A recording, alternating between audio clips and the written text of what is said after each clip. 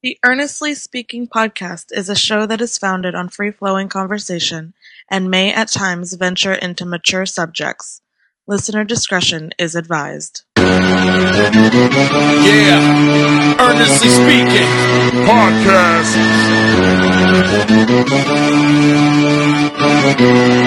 Let's get it. I'm a giant in New York, in Miami carry heat. So much more in store, my product can flood the street. Opinion Nation Godfather, CEO.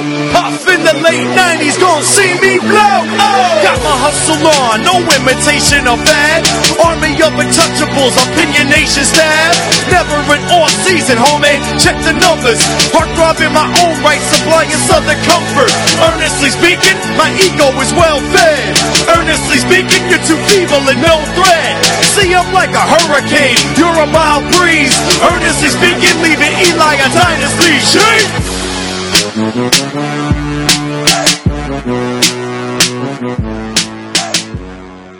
Alright, welcome to another edition to your Earnestly Speaking podcast. I'm your host, Ernest E.J. Christian, on a actually rainy Wednesday afternoon here in South Florida. On the line with me, of course, he's actually never been on this podcast. He's actually been on the radio show once, but never been on this podcast, and I'm pleased to have him on here. He's actually one of my teammates also at HaHaHoops.com, which I write for, covering the Miami Heat, but he's here with us to talk some NBA basketball and other stuff going around in the league. My friend David Ramil. Dave, what's up, man? Not much, Ernest. How are you doing, brother? Man, I got to tell you, I complained about, a couple days ago how the first round was really dull, and it really was, but then all of a sudden, I think the last couple of days, there's been some intriguing games, and some of these series have been tightened up a little bit. Yeah, I mean, there were some very good matchups. It sounded, at first, to be like a real sexy first round for the playoffs. Nothing quite like what happened last year, where there were a record number of 7-game series, but still, there could be some really good matchups, hopefully, down the wire. Yeah, I mean, we'll get to all that soon. As I stated, you and I are teammates together. You and I do like a bi-weekly, Miami Heat, debate little thing we do. Which, by the way, I apologize in advance for, not, finishing my end of it the last couple of days. I've been so busy. The last argument I had to put in took literally 48 to 72 hours to finish up. But I did finish it this morning. It's in the email, so you go ahead and send it the way we need to. We also did the podcast together as well too with you and I and Haley. So the Heat season was a disaster, which we'll get to in a second. Before I get to all that, whenever I do these conversational pieces, these podcasts, I like to first go around the background of these writers and people who I talk to. So give me all the places you write at, because obviously you write at many places. Give me some of the places that you mainly write at. Okay. I cover the Heat for 3 different websites, if you can believe it. So I'm on Hot Hoops, obviously, but I also do a couple of posts a week for Hoops Habit, which is part of the Fansided network, and then I also write for All You Can Heat, which is also part of Fansided. So I'm split 3 ways when it comes to the Miami Heat, although that's liable to change in the near future. But what I'm really concentrating on the most is editing the Thunderous Intentions website, which is also part of Fansided. So that gives me a chance to write about a different team that I'm used to following. The Oklahoma City Thunder, which, was an intriguing option when I took over the site earlier this year. They had a number of injuries, but still it was a fun adventure, fun, exciting opportunity for me, and I get to work with some really good writers, so that's something that I'm looking forward to. But I also do more creative writing for The Cauldron, which is part of the Medium network, and that allows me to write on some pretty heady topics regarding basketball in general. And they're a very good sports site, so I really appreciate being able to write for them. And of course, Hardwood Paroxysm. That's to me that site. Yeah, that's that site. That you really cover a pretty broad range of topics when you work for HP, and I'm really enjoying my time. I actually started writing for them maybe less than a month ago, and I've already got a couple of good pieces that have gotten some really nice reception over there. So I'm expanding as much as possible. Thank you.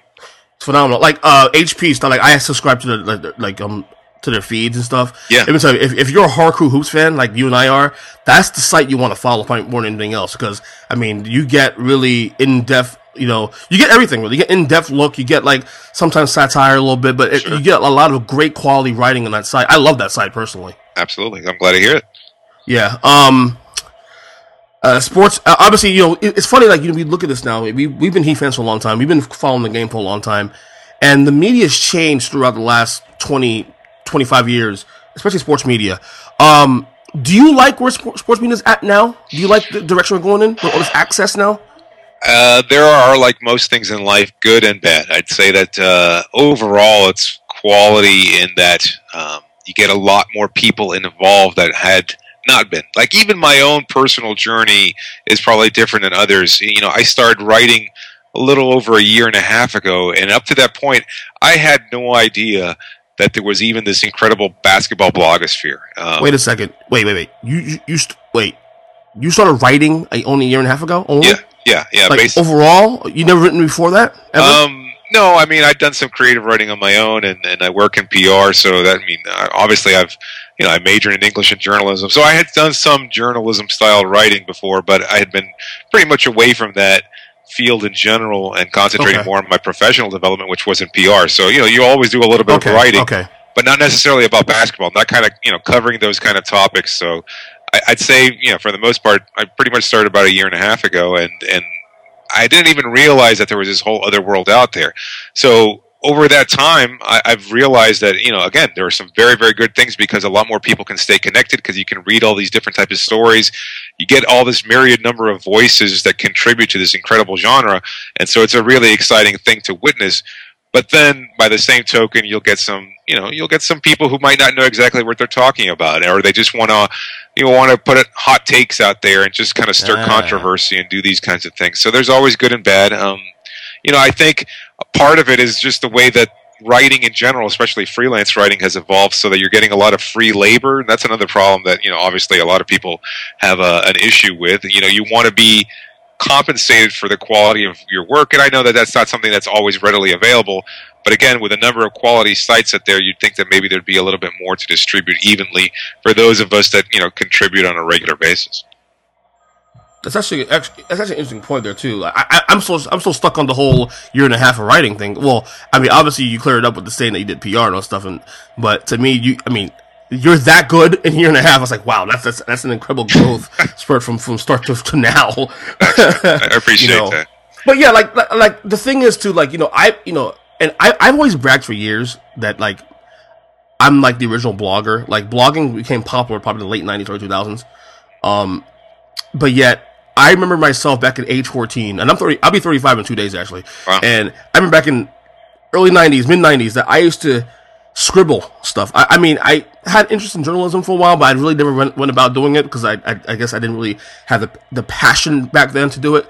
Yeah. But I used to brag about how, like, I did blogging before blogging was actually popular. I used to scribble like my thoughts on the Heat back then. I thought my thoughts on the NBA as a whole, and all that stuff. So I remember back then, like, saying, oh, this is great. I could do this, whatever. But there's no platform, because back then you didn't have the internet and like the way it is now, and all this like platforms and stuff, podcasting, the whole nine. Now I'm like, I've reiterated this many times over the course of the last couple weeks, especially too, that how thankful I am to have this platform. Like, you don't need ESPN, Fox Sports, and all these other higher entities to get your work out there. It'd be great if they see your work, and obviously you can make that, parlay that into a great career.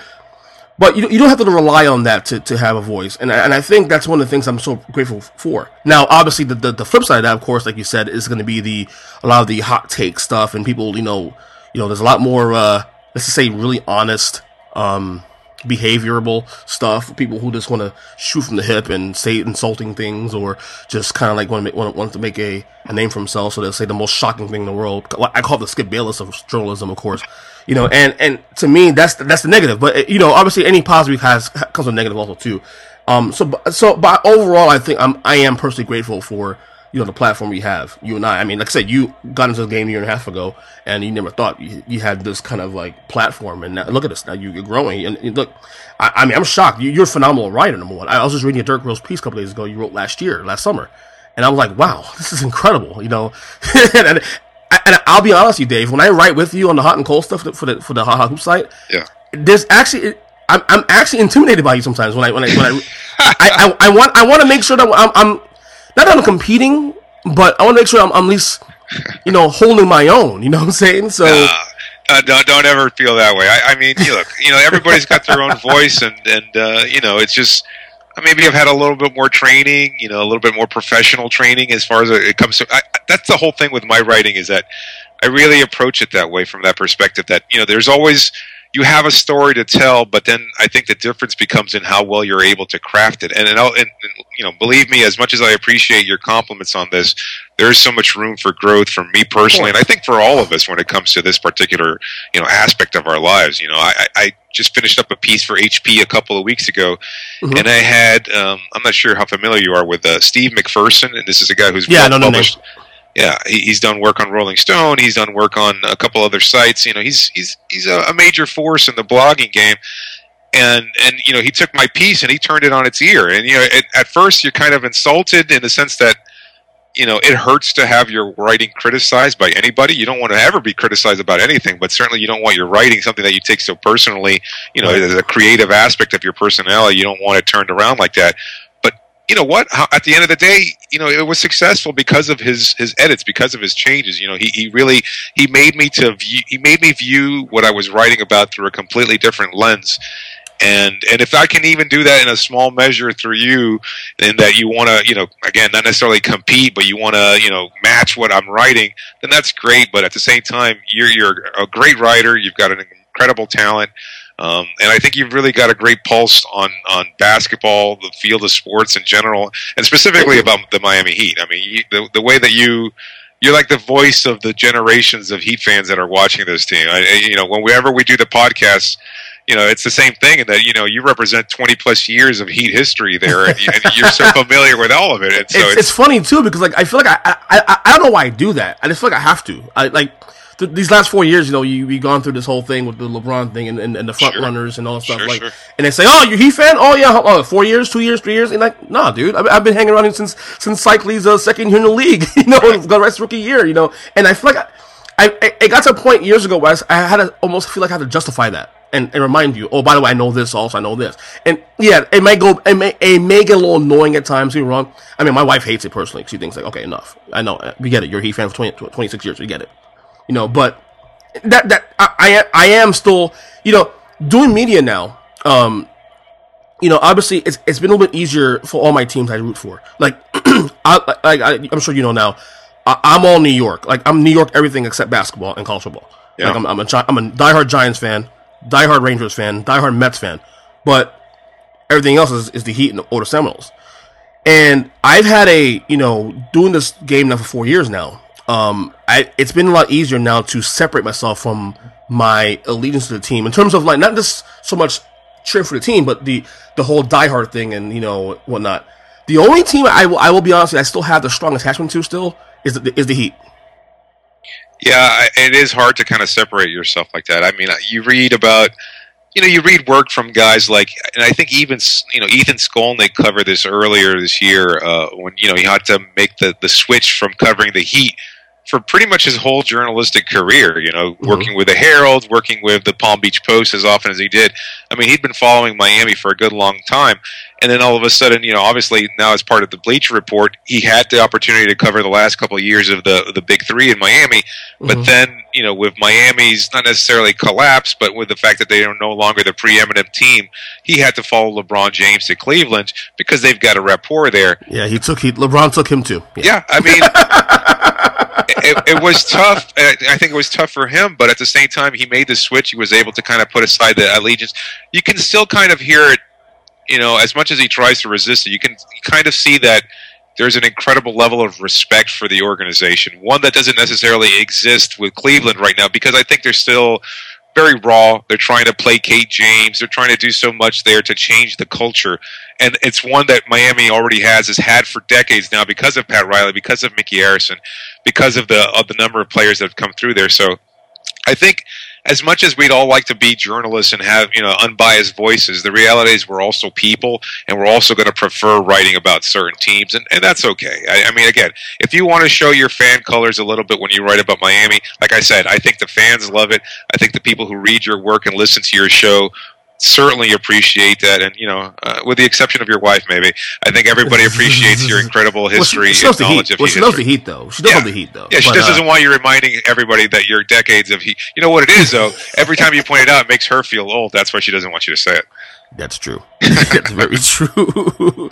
I guess we could go there now since we teased it. your thoughts on Riley's comments last week on, which wasn't directed at LeBron necessarily, but was directed at LeBron. We know it's directed at LeBron. The whole, the comments he made. I forgot the quote now. I had it in my head. I forgot the quote.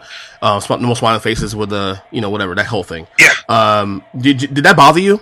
No smiling faces with no hidden agendas. Yeah, exactly. We're gonna come to this clean. Did it bother me? The thing is that outside of South Florida, I think a lot of people think, oh, Christ, Riley's still hung up on LeBron James. And you know what? As far as I'm concerned, I don't care. I think he had every right to point that out, and I think it was right of him to do so. Look, the fact is Riley is an incredible speaker. We all know that. And he's very purposeful with choosing whatever words that he does. And so with this, he wanted to let it be known that he still thinks about last offseason. And I think he summarized it perfectly. There was this whole time where he was meeting with a guy he thought he had a relationship, a friendship with, in LeBron James. And the whole time he was already planning this return to Cleveland, something that he had had in the works for weeks, maybe even longer. As far as I'm concerned, I think it was certainly within Riley's right to point that out publicly, and I have no problem with it. I think he should have done so. I think that's part of my problem earlier in the season, and certainly during the offseason, we talked about this on a number of occasions, is that LeBron kind of led on this franchise. And maybe, and you're right, he didn't have to. He was a free agent. He's a human being. He's an American. He has every right to choose whatever career and wherever he wants to work, and that's great. But at the same time, I think there's something disingenuous about how he told the Heat one thing, acted in another way completely, and then for the rest of the country to embrace this incredible BS narrative of him coming home. To me, that always left a foul taste in my mouth. And you know what? If Riley wants to point it out, I support him 100% because I still do the same thing. I'm against the whole process of him going to Cleveland and leaving Miami back in a lurch, so to speak. And I think that he kind of misled the team and certainly misled the front office a little bit throughout the whole process. And only that, it misled a team that, it wasn't like Cleveland where 7 years with no help and not much done for him. You came to a team in Miami that, Riley dropped the rings on his table in 2010. This is what you're coming here for rings. And then the very thing that you came here for, you accomplished twice. And pretty much, and not only that, I think what's so underrated with the whole thing is that every year you competed for a title. Every year you were in the finals. Every year you were in that conversation to win a title, whether you won or lost against Dallas or San Antonio. But the fact that those things were promised and were delivered, I think I don't think Miami deserved the lead along. I don't think they deserved all that. You can say from the outside, oh, well, Riley's got what's coming because he's kind of the same way. Yeah, but it's still, then there's a lot more things about Riley Nick's departure that we don't know, that we're not privy to, that some things that I know that is not out there publicly that needs to be addressed. There's still differences, I'm referring to Brian Windhorst's piece last week after. But, for the most part, he did get most of what he said correct. I thought that was a little bit too much. It was too heavy-handed on Riley, though. I think there were some things that he was missing on that article. But, whatever, it is what it is going forward. But I just think that, the fact that you came here for titles, you got titles, and like I say, you do what the hell you want. But guys took less money twice. Wade took less money, Bosch took less money the first time, and then they did it again. Well, Bosch cashed out anyway. But, UD takes less money, and Wade takes less money to ensure that, you come back for whatever, a year or two, whatever, and you can build this and, do this whole thing all over again for a fifth finals run. And then you just say, well, I'm done. And don't even so much give a clue to Riley. You leave him along, have him fly to Vegas for no reason at all. It's ridiculous. Yeah. There's always been something a little bit immature about LeBron James. And a lot of that has to do with the fact that he was probably given so much on a silver platter. You can't take away from his incredible work ethic and the fact that he's had to develop himself to becoming the player that he is. You can take genetics only so far, and clearly he's done that and much more beyond that. He's turned himself in probably a generational player and probably one of the top 5 players of all time. So he's a hell of a player, but there's always been something about his personality. And I know it's tough to get into personalities sometimes, but there's always been something that kind of struck me a little odd about how he approaches the media, how he talks to people in general. And I think we saw a little bit of that last summer and how he dealt with Pat Riley and the Heat. He could have done things a lot differently, just for my sake. And I mean, he doesn't owe me anything clearly, but I think that he should have been a little bit more honest and open about what he wanted, rather than, like, Riley pointed out, no hidden agendas. There were clearly some things that he had that he was thinking about in the back burner there, and he misled the team a little bit. I just wish he'd handled it differently, and then for it to be as sugar-coated as he did with the whole "I'm coming home" piece on Sports Illustrated. There was something about that just rubbed me the wrong way. So again, it is over. I think it's always going to leave a bad taste for me personally and for a lot of Heat fans. But I'm glad that this season has progressed the way it did, because I think even with Miami struggling as much as they have, it's kind of changed the whole perspective of the Heat. It's so far removed from the Big Three era now, just because of the number of injuries and the number of transformations this team has gone through over the last season. It's kind of hard to even remember that just a year ago we were wondering who we were going to advance to face in the NBA Finals, because it was almost a foregone conclusion that we would advance past the Pacers. Well, it was humbling, number one. And I think also last summer we were so wrapped up in LeBron leaving that we were so fixated on, like, okay, you left us, okay, watch this, we're gonna rebuild and we're gonna compete with you guys and take you guys out, so we get Luol Deng, which I still think was a great signing personally, and we get all these guys and we think, okay, well, this team is gonna be right in the mix with Cleveland, and I think to be honest, you having this year happen the way it did was actually a good thing going forward, because I think what it does, it allows the Heat to say, okay, because now we're definitely done with the LeBron era. I think this actually closed the door in the LeBron era. Because now It's like, okay, you know what? We have our own garbage to take care of now. We have our own, like, issues to take care of, and it's bigger than LeBron James, So now you come to the summer, Goran Dragic needs to be re-signed, which all signs point that happening. You look at obviously Hassan Whiteside, and his future going forward. Dwayne Wade, how do you utilize Dwayne Wade moving forward? Chris Bosh back from his health issues. There's so many things to look forward to, and so much things to take care of here at home, that I think the LeBron thing is like a second. It's like something in the past, like far gone now. LeBron James, to me now, is almost far gone. I mean, the only time you ever hear LeBron has come up now is when the national media picks a little quote from Pat Riley or whatnot. Other than that, is to me, I've gone off. Like I told you, I got off that LeBron thing pretty quick. When the season started. So, but the future of the Heat, real quick. And I said I wasn't spending much time on this, but we're doing that anyway. But the future of the Heat, I think it's a great. There's a lot of people like Bill Simmons and whatnot, and a lot of people are high Miami going forward. A lot of people thinks the Heat, if they come back with the same roster next season with some retooling going forward, that they're a top 3 or 4 team in the Eastern Conference. Do you agree with that? Oh, I think that's clearly the case. I think we saw that Dwayne Wade is still a very strong player, especially when he's, somewhat healthy like he was this past year. Yes, certainly he missed some games earlier in, midway through the season, but I think we saw him come on strong as later in the season, and that's what you want. You weren't sure if he was going to be able to deliver the way he was, but there was that stretch there against Cleveland, against Portland, and a few games prior to that where he was averaging close to 30 points per game. I think he was Player of the Month, if I'm not mistaken. So yes, he was. He was a heck of a sight for Heat fans to see Wade still performing at a high level, but not just Wade, but you've got Chris Bosh who's expected to come back at full strength. If Luol Deng opts in, I think that's great for the team. If Goran Dragic re-signs, that's one of the premier point guards in a really great time for point guards in general in the NBA, and he's one of the best finishers at the rim. He's a great shooter. He's a great distributor. There's nothing he can't do, and he's got a good size. I think his defense will probably take it to a next level here in Miami. And then you've got Hassan Whiteside. I mean, you've got a building block for the future here. No one expected to perform it the way he did, but with one offseason of all those guys playing together, you're going to have one of the best starting units in the NBA, period. I mean, not just the Eastern Conference, but I think one of the top teams in the league. And if you can keep a player like Josh McRoberts available, have Mario Chalmers off the bench, and maybe draft a pretty high pick, maybe a quality wing player, maybe a center, who knows?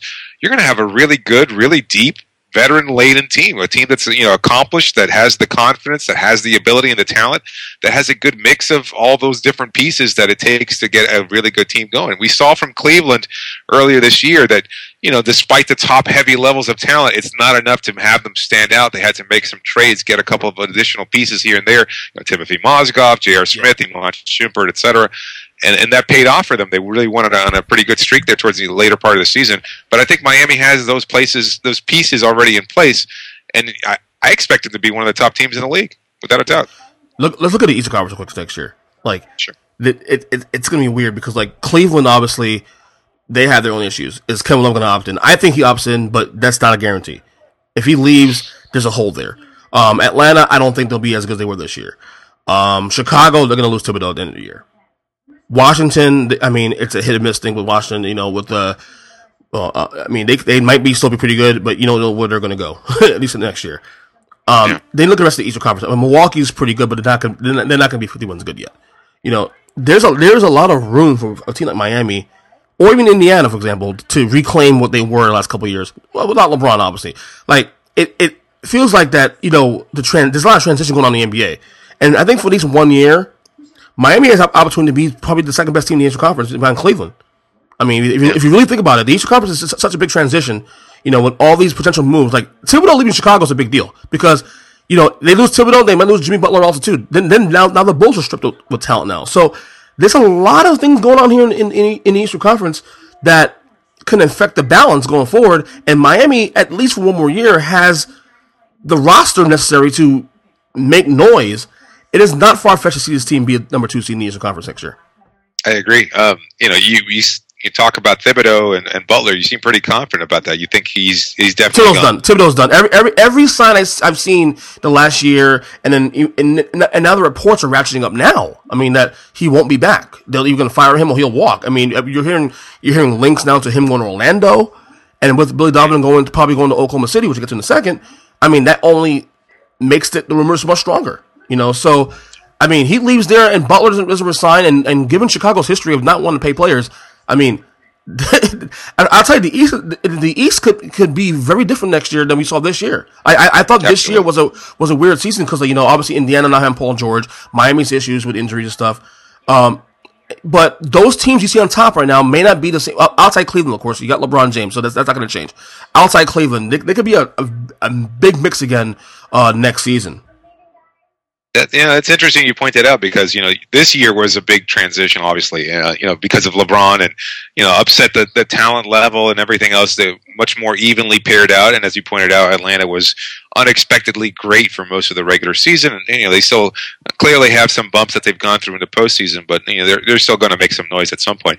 But, you know, next year could be another transition year. And that's something that you definitely don't expect from the Eastern Conference going forward all the time, is that you're just going to have these, you know, year in, year outs, you know, changing transitions, et cetera. And that just kind of reemphasizes that whole notion of the Eastern Conference as compared to the Western Conference. It's interesting. I mean, it's probably going to force the NBA to make some major changes, maybe realign the whole conference system. Are you for that? Because I'm not. I'm not for that. I'm a traditionalist at heart. I've made that quite clear on numerous shows and all these podcasts that I think this is all on a cycle. I think, you know, you'll see at some point teams get better. I think the East will get better. I think, and not only that, I think with a lot of the rumors, if all the rumors will be true, like let's say Durant goes to Washington next summer, and all these rumors we hear about certain players in the West going out East, that might affect the balance going forward. And a lot of the teams in the West, for example, like a San Antonio, who's on the last legs, obviously, you know,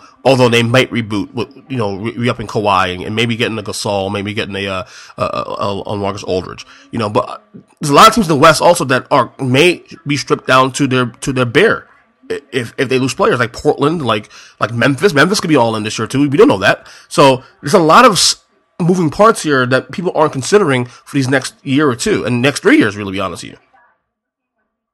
Yeah, it's interesting. I think, you know, you don't know what's going to happen if they actually move forward with realignment. So it's hard to say. You know, I think a lot of us, you know, me in particular, you and somewhat, you know, are resistant to change. We never know what's going to happen, and you're right. It could all just wind up working itself out. But, you know, I don't know. You can't resist change just for the lack of, you know, just for change's sake or not making change's sake. So, you know, it might be something worth considering. The problem is that if you do move forward with it and it doesn't work out, then what do? Do you go back? Is that basically an admission that you made a mistake?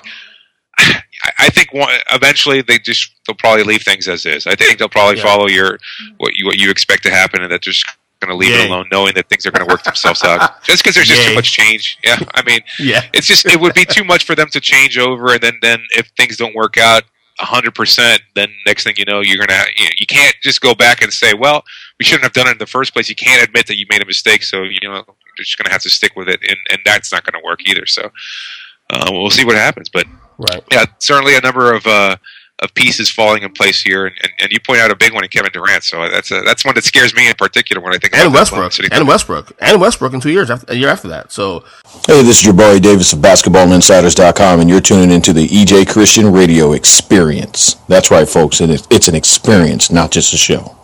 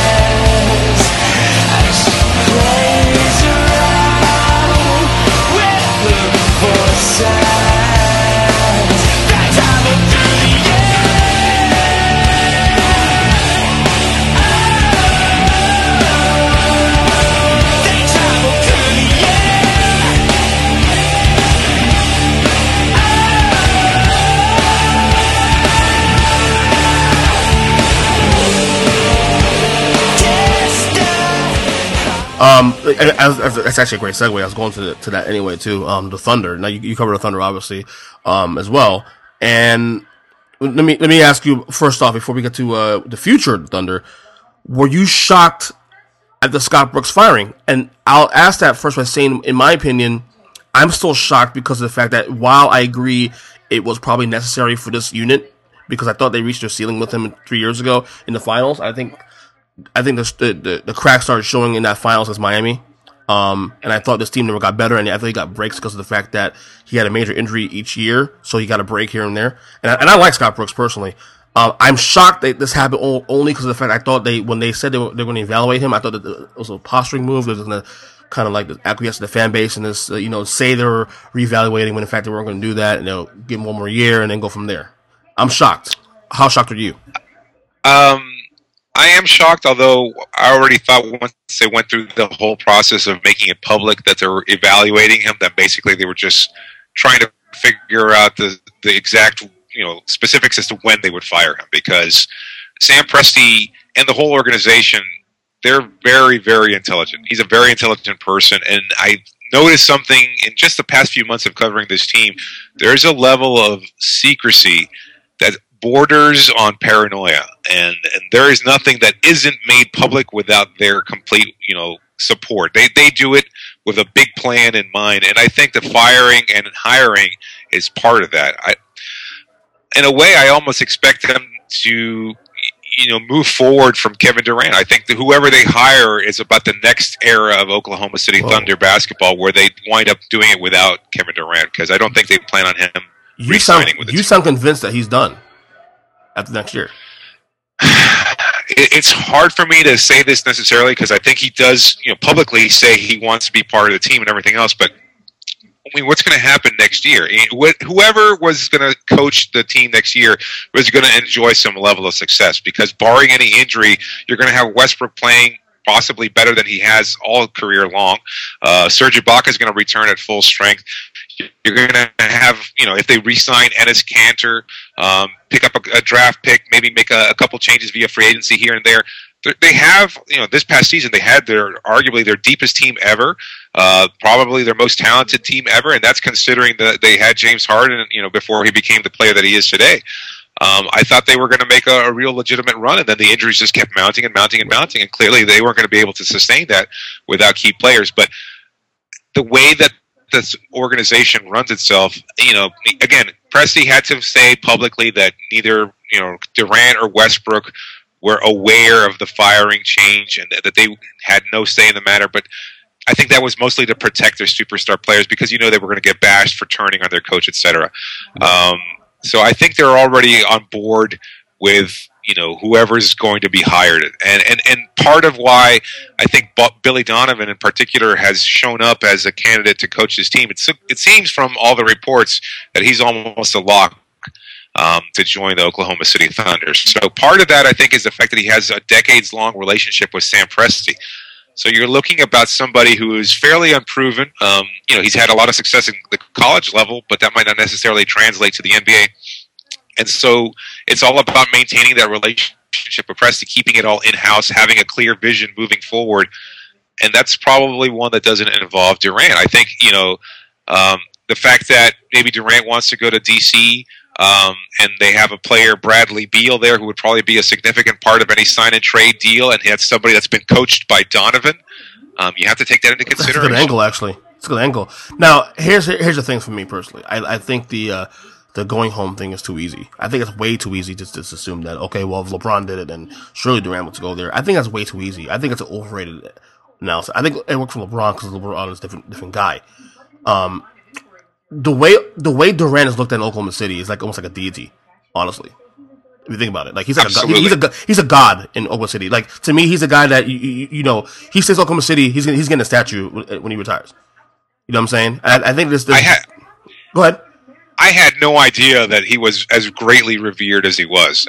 It's interesting that you pointed out, but yeah, absolutely. No, I mean, you cannot besmirch the name of Kevin Durant anything you say, because he is so beloved there. The way I've never seen anything like it. I mean, for all our years of following the Heat and seeing them locally and everything else, I don't think any one player has ever been beloved. Maybe Dan Marino, and that's in football, obviously. I don't think any other athlete in South Florida has ever been as revered and as beloved as Kevin Durant is by the Oklahoma City Thunder fans. So even the notion that he might leave seems preposterous to them, because he keeps, part of why they love him as much as they do is because they see him as being this kind of anti-LeBron player, that he's so loyal and that he's just a good family man, and he's just, such a good kid in general, and they really, really just love him there. So that's why it's so hard for them to even conceive of the possibility that he could leave them via free agency. Right. And there's differences between him and LeBron, too, also in their situations. Durant's situation in Oklahoma City is way better right now, currently constructed, than LeBron's first 7 years in Cleveland. Durant has a championship team in place right now. So if Durant is to leave, it's because of personal reasons. LeBron left Cleveland because of professional reasons. He was staying in Cleveland. If the Cavs win one title in his first 7 years, he's not leaving Cleveland. Yeah. It's just that simple. So with Durant, this is why I think next year is interesting, because I think next year's an all-in year. I think they re-up Enes Kanter. I actually like the roster going to next year. I think guys like DJ Augustine are guys who can fill in the gap. I think this is the most balanced roster we've had since when they lost Harden. I think this roster healthy. Obviously, health is the biggest issue. Healthy, I think, can compete with Golden State. I think I think they're the favorites to win it all next year if with this roster being fully healthy. I think if Durant's healthy and knowing what he's went through this year with the injuries and stuff, I think Durant can win MVP next year. I think Durant can go absolutely bonkers, and I think that could be parlayed into a championship. And if he wins a ring there, I mean, why would you leave that? Why would you leave that kind of, especially the city where they look at you and. I don't think DC would appreciate Durant like Oklahoma City does currently. I'm sorry. You're probably right about that. I mean, I don't know if he would take over the franchises completely. I don't know. I mean, they have a history there with the Bullets, and they even had a championship success there. But I'm just not sure that Durant would be. He can't possibly be as beloved in Washington as he is in Oklahoma City. And you're absolutely right. But I think part of the problem, though, is that this year was that all-in year. I mean, Presti's a guy who typically at the trade deadline doesn't make a lot of moves. There's always kind of, digging around and maybe looking under some rocks for a player here and there that you can get on the cheap, maybe make a few phone calls, but then the trade deadline comes and goes and you don't make a move. You did it, they acquired Ennis Cantor. They got rid of Kendrick Perkins miraculously. They get rid of Reggie Jackson, who had become a clubhouse cancer. They made a lot of good, smart moves at the trade deadline that certainly propelled them into, one of the top teams in the Western Conference. They probably, I think as much as it would have been a challenge for them to have knocked off Golden State, had Kevin Durant been healthy towards the later part of the season, they probably wouldn't have wound up at the 8th seed. They probably would have advanced to maybe as high as a 5th or 6th seed. That's my opinion, but I think they could have certainly done it. They were on a good roll before Durant, broke his foot and they had to, get surgery again. But the issue though, too, Dave, the thing is, here's the thing though. It wasn't that they failed this year because they didn't have the help. Their two best players weren't available for most of the season.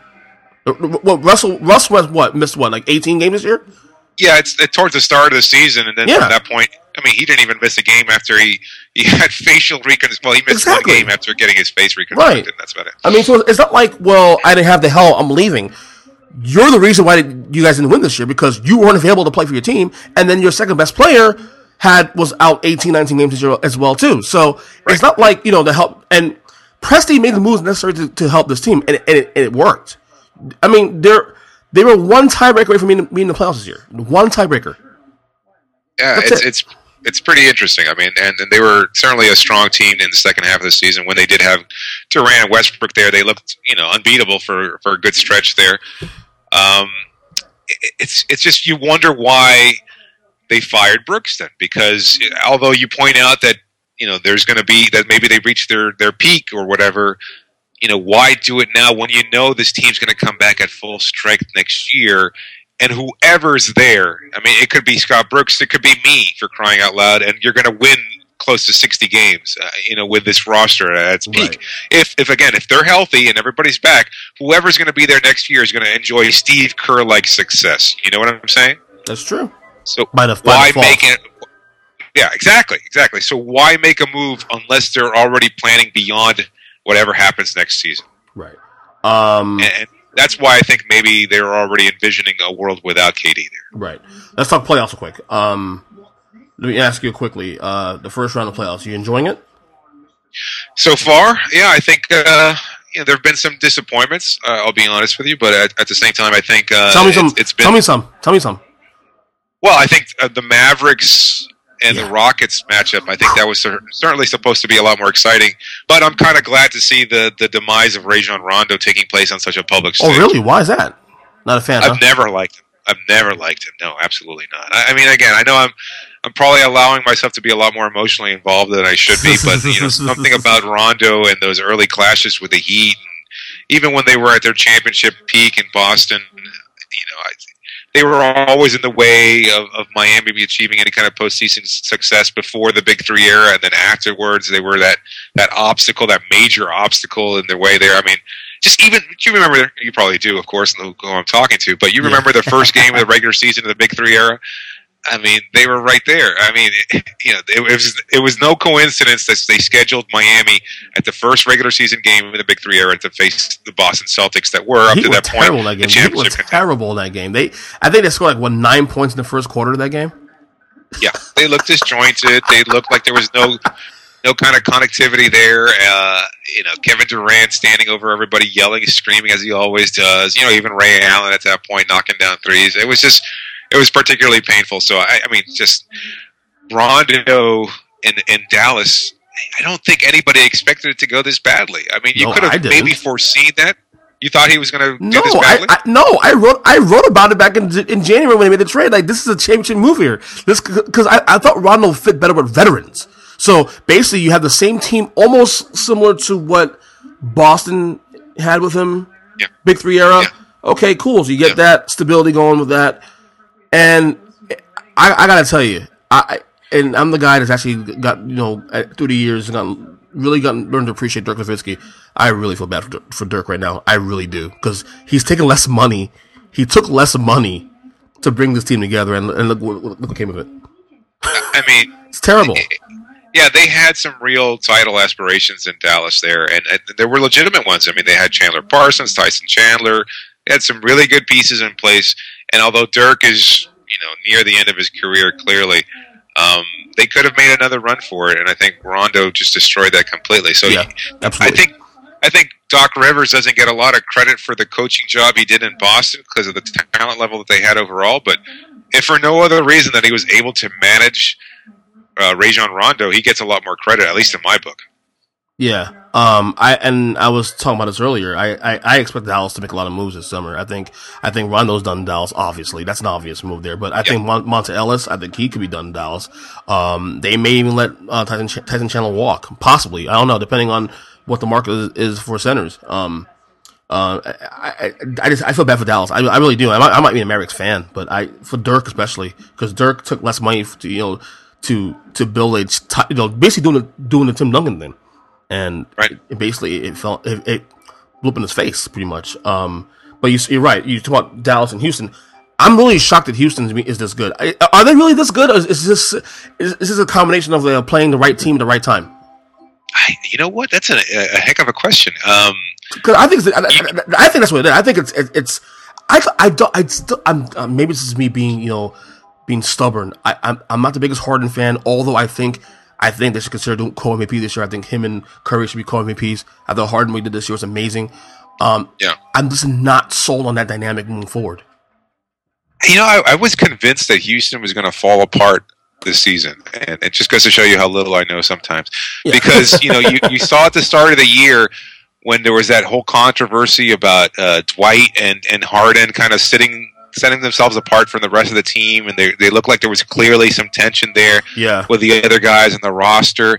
And who would have thought that if you add Corey Brewer and Josh Smith to that volatile combination, all of a sudden you have this incredibly dominant team. And here we are, where they've won a record number of games for that franchise. They're one of the top seeds in the West. Which, by the way, also you talk about Coach of the Year. I mean, obviously Kerr could have won it. Obviously, Coach Bud won in Atlanta, but sure, Kevin McHale should have more consideration. Seriously. Well, yeah, I agree 100%. And you know what? I'm a little surprised, and maybe there's a little Heat homer in me, but I mean, I'm surprised Eric Spoelstra didn't get much consideration. And I know you look at the fact that he didn't make the playoffs. That was never happening. No, seriously. Considering 30-something different lineups that he had to go through and all the injuries and everything else, he did a pretty admirable job. So I think he should have gotten at least one vote. I'm surprised he didn't. But, yeah, you're right. Houston was a surprise to me all season. They've continued to do so. I can't take them lightly anymore. I don't know if they're going to be able to match up with the Warriors or the Spurs, but they might be a legitimate contender. And so I'm gonna have to eat my words, and we'll just have to wait it out and see what happens. They're going to draw Clippers Spurs winner. Or San Antonio. And probably San Antonio. I think it's over in 6, personally. I'm recording on a Wednesday, so I think it's over. I thought when last night's game was pretty much, the Clippers had to win that game. If not, I don't see San Antonio losing 2 home games in the series. That's good luck with that. And, I mean, by the way, I'm actually rooting for the Spurs to win the whole thing. I want Timmy to get number 6. Ty Jordan for number 6, for the 6th ring, of course. I gotta tell you, it's incredible watching Tim Duncan. I know he's not the most flashy player ever. I mean, obviously we know that, Mr. Fundamentals, the whole 9. But watching Tim Duncan in his final days, it's incredible. I think people are now starting to see how good this guy is. Yeah, I mean, you kind of tend to overlook San Antonio, and I know that's been the narrative for many, many years. But I mean, when you look at how they keep competing, I mean, nobody expected them to be finalists over the last 2 seasons and to be as dominant as they are. And then what they did last year, where they kind of just revolutionized how basketball was played in the modern era, that was unbelievable. I mean, Miami was a very, very good team, even though they were battling their own injury issues in the finals. But I mean, I don't know that any team could have competed with San Antonio. Remember, they buzzed their way completely through the Western Conference playoffs. I mean, there was no team there that could compete with them, with the exception of Dallas. And that's because of the whole in-state rivalry thing. But still, they're a very impressive unit last year. They've been just as good this year, especially towards the second part of the season. I'm not so sure that I feel the same way about wanting to see San Antonio win it all again. If I had to pick a team out west, it would probably be the Golden State Warriors. But based on wants or based on what you think's going to happen? Well, I think both. I think they're going to win it, and I kind of want them to win it also. I think there's a need for that franchise to kind of separate themselves a little bit from the past. They've got the shadow of Rick Barry hanging over them, and this is a different team. it looks like a really well-run team. Steve Kerr has done an incredibly admirable job there, so that's something that you have to kind of tip your hat towards. And I think it's a good squad. I think Curry's a hell of a player and certainly deserving of MVP consideration. They've got really nice pieces there in place. I think they're going to win it, and I kind of want them to. But that doesn't take away anything from what San Antonio has done over the years, and certainly Tim Duncan, probably one of my favorite players of all time. I think I was just having this discussion 2 days ago whether or not he's the top power forward in NBA history. That's not even an argument. That's not even an argument. Put it this way, and I said this last time with my friends. He's number one with a bullet. There's not even a close second. Yeah, it's I mean, if you look at the other greats, Karl Malone, Barkley, etc. I mean, intangibles, man. The intangibles will separate him from everybody else. He does little things right, and he's incredible. He's absolutely incredible. We were discussing earlier about the ever changing, things that could happen this summer and next summer moving forward. I think the Western Conference is in for a change also too, potentially. Look at the West. Obviously, you have Golden State. I think Golden State's gonna be good for a long time. They're the stable, although they may lose some parts here and there. I mean, unless they keep Draymond Green, which I think right now at this point is a priority. And having Klay Thompson's actually friendly contract will look friendly now with a new salary cap. It gives Golden State a lot of room to be good for a long time. Oklahoma City's a team that could be in transition the next year or two. Not just losing Durant, but also Westbrook the year after that. San Antonio's on those last legs, although I do think that if Pop's still there post Duncan, they re-up Kawhi, bring in another guy, maybe Aldridge, or bring in Marc Gasol. I predicted Marc Gasol before the year even started that he'd be a Spur if Duncan leaves. But that's a team in limbo a little bit too. I think Memphis this is a all in year for Memphis. I think if they don't make it at least the conference finals this season, they could be a team in transition as well too, because if Gasol decides to leave, although some signs now say that he might stay in Memphis, but I don't think Zach Randolph will get any better than he is now. Portland might lose players if they lose Aldridge or Wes Matthews and or Robin Lopez. So the Western Conference is another conference that's in transition too, and could be in major transition going forward in the next 2 or 3 years.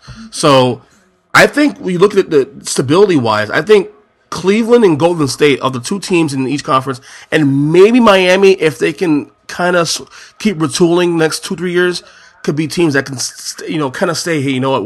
We're here. We're the future. The next 2-3 years going forward.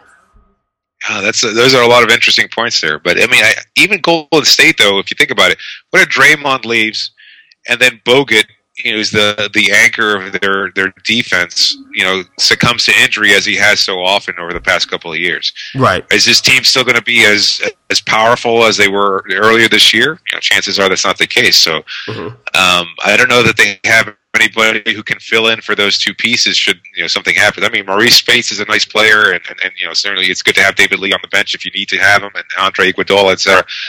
They've got a really deep laden team there, but I don't know. It's so hard to predict exactly. No one would have envisioned that Oklahoma City would have been out of the playoffs, or that, the number of injuries that took place throughout the season.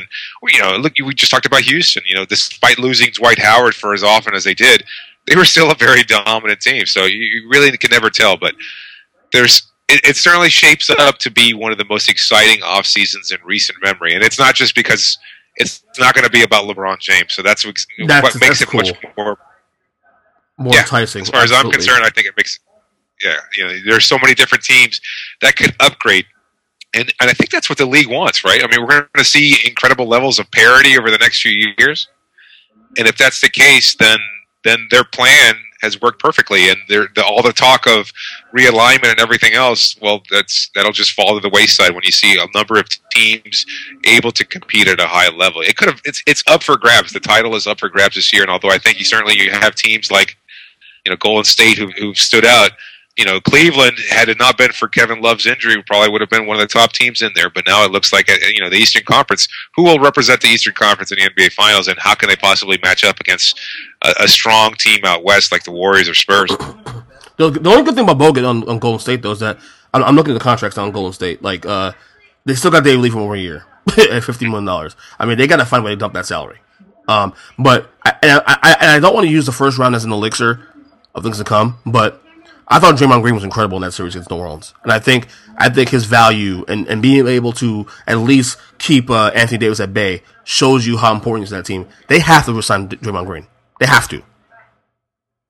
Can they throw enough money at him though? I think they're gonna be in luxury regardless anyway. They're gonna be in luxury. They have Klay Thompson's contract, which is actually kind of a value deal. They're still on Steph Curry's friendly contract still too, so they have time.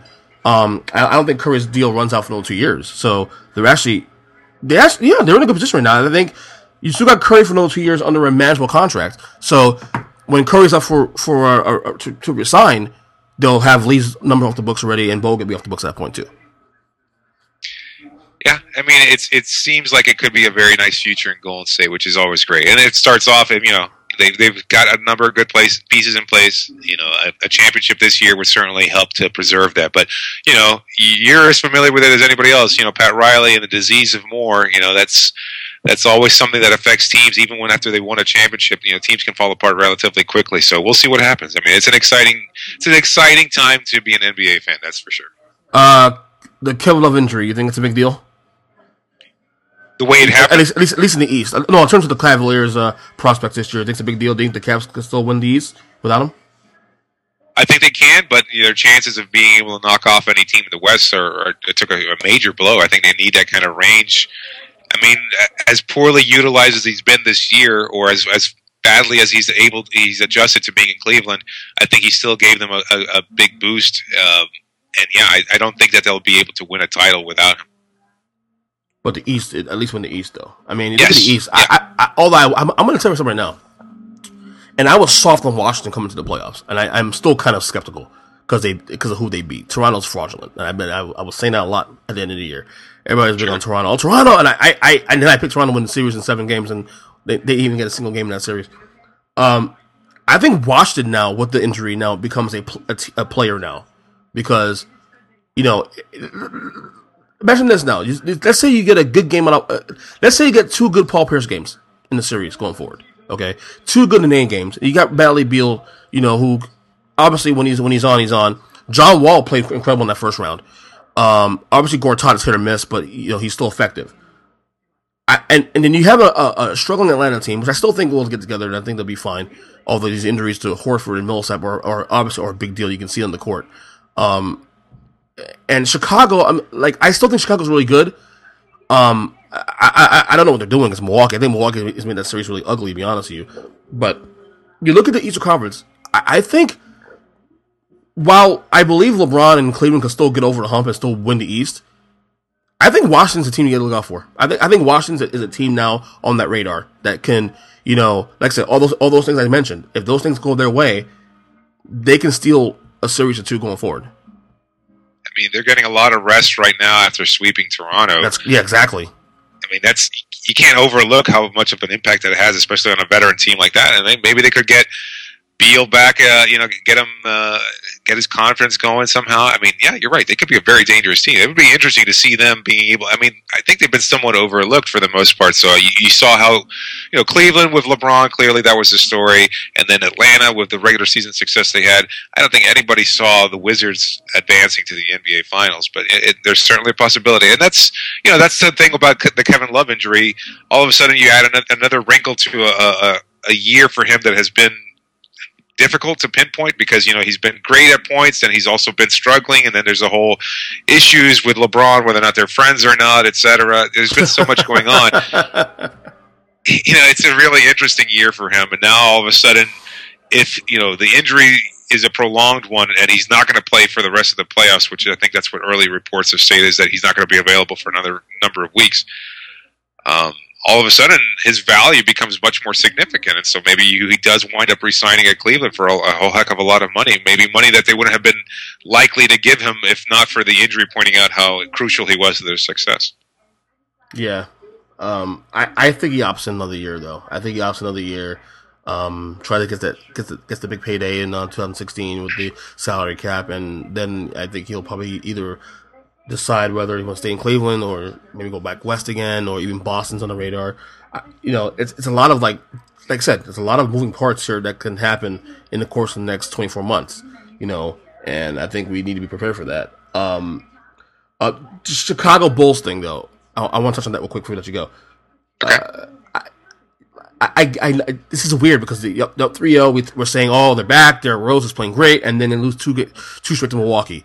Now, I'm not really. I think people overrate style points. I think I'm not one that's going to say they don't look good, because I go back to the 08 Celtics and how they struggled in the first two rounds against Cleveland and Atlanta, and they still won the championship against the better team and played better as the playoffs went further against better teams.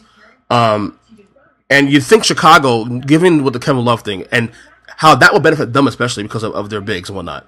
You think they figure, okay, let's win Game 5 and then we'll go on to Cleveland. You're gonna play Cleveland Game 1 and 2 without J.R. Smith, which is huge. Okay, not having Kevin Love either for the series, and then they struggle against Milwaukee. I don't want to let go of Chicago just yet as a contender, but these last two games are kind of showing something different, though.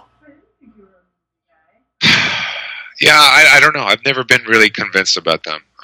Something about, I mean, clearly you think with Derrick Rose's availability, they were always kind of a team that I mean, they started off fairly well, if I recall correctly. They had a good start to the year, and then all of a sudden there was just this time where they were kind of meandering through the regular season. They just weren't necessarily taking it to that next level. They had injuries, etc. But I mean, so many teams were beset by injury. It's kind of hard to use that as an excuse anymore. You just never know with a Chicago team. I'm not sure what it is. I'm not sure if they're just exhausted because of Thibodeau, because it's just been a long, grueling year. But there's something about this team that has just never instilled confidence in me. I don't know that they have what it takes to get to that next level. So I think they'll eliminate Milwaukee in the next game, but I think at the same time, I don't think they're going to be able to advance past the next round, to be honest with you. Do the Cavaliers still win that series regardless of the issues with not having JR, not having Love? Yeah. You think still? Wow. Yeah. You have Cavs win the East still? I think so. I'm sorry? You have the Cavs win the East still? Cavs win the East, right? Yeah, I think so. I think so. I think LeBron somehow finds a way to take this team to the next level. I mean, it should be interesting, but they won't win the finals this year, which is great. At least from a bitter Heat fan's perspective, I think it's something that they don't want to see. Yeah, but they have an excuse to use, though. This is what gets me, though. They'll have an excuse to use. Well, we didn't have Love. But the thing is, though, when we lost Boston 2 years ago or 3 years ago against Indiana, we weren't getting those breaks. It's like, okay, it's the blueprint. I don't care if a boss gets hurt, get it done. So it's funny how we like the narrative here. So it's all about what narrative we like, and obviously LeBron downplaying the expectations of the team going for, early in the year that we're not ready yet. Please, absolutely stop that, bro. You're the best player in the league. Stop that. This is where I start preaching Kobe and Jordan now because of that, man. And I love LeBron, and it disappoints me to have to say that. Yeah. Seriously, but Dave Ramil, follow him on Twitter at DRAMIL13, right? You got it, sir. Excellent. And all your work at the Cauldron, which, by the way, I joined the Medium last week, too. I don't know if you saw that. I did. Yeah, I'm writing there, it's more, not just sports anymore, just whatever was on my mind. It's excellent. Great, it's I'm great looking site. forward to reading more. I love the site. It's actually a lot of fun. You find him at the Cauldron. You find him at Hardwood Paroxysm. Haha Hoops, and countless other sites that he writes for. So, David Ramil, thanks for coming on the podcast. Really appreciate it. You got it, man. Always happy to talk basketball with you, Ernest, and anything.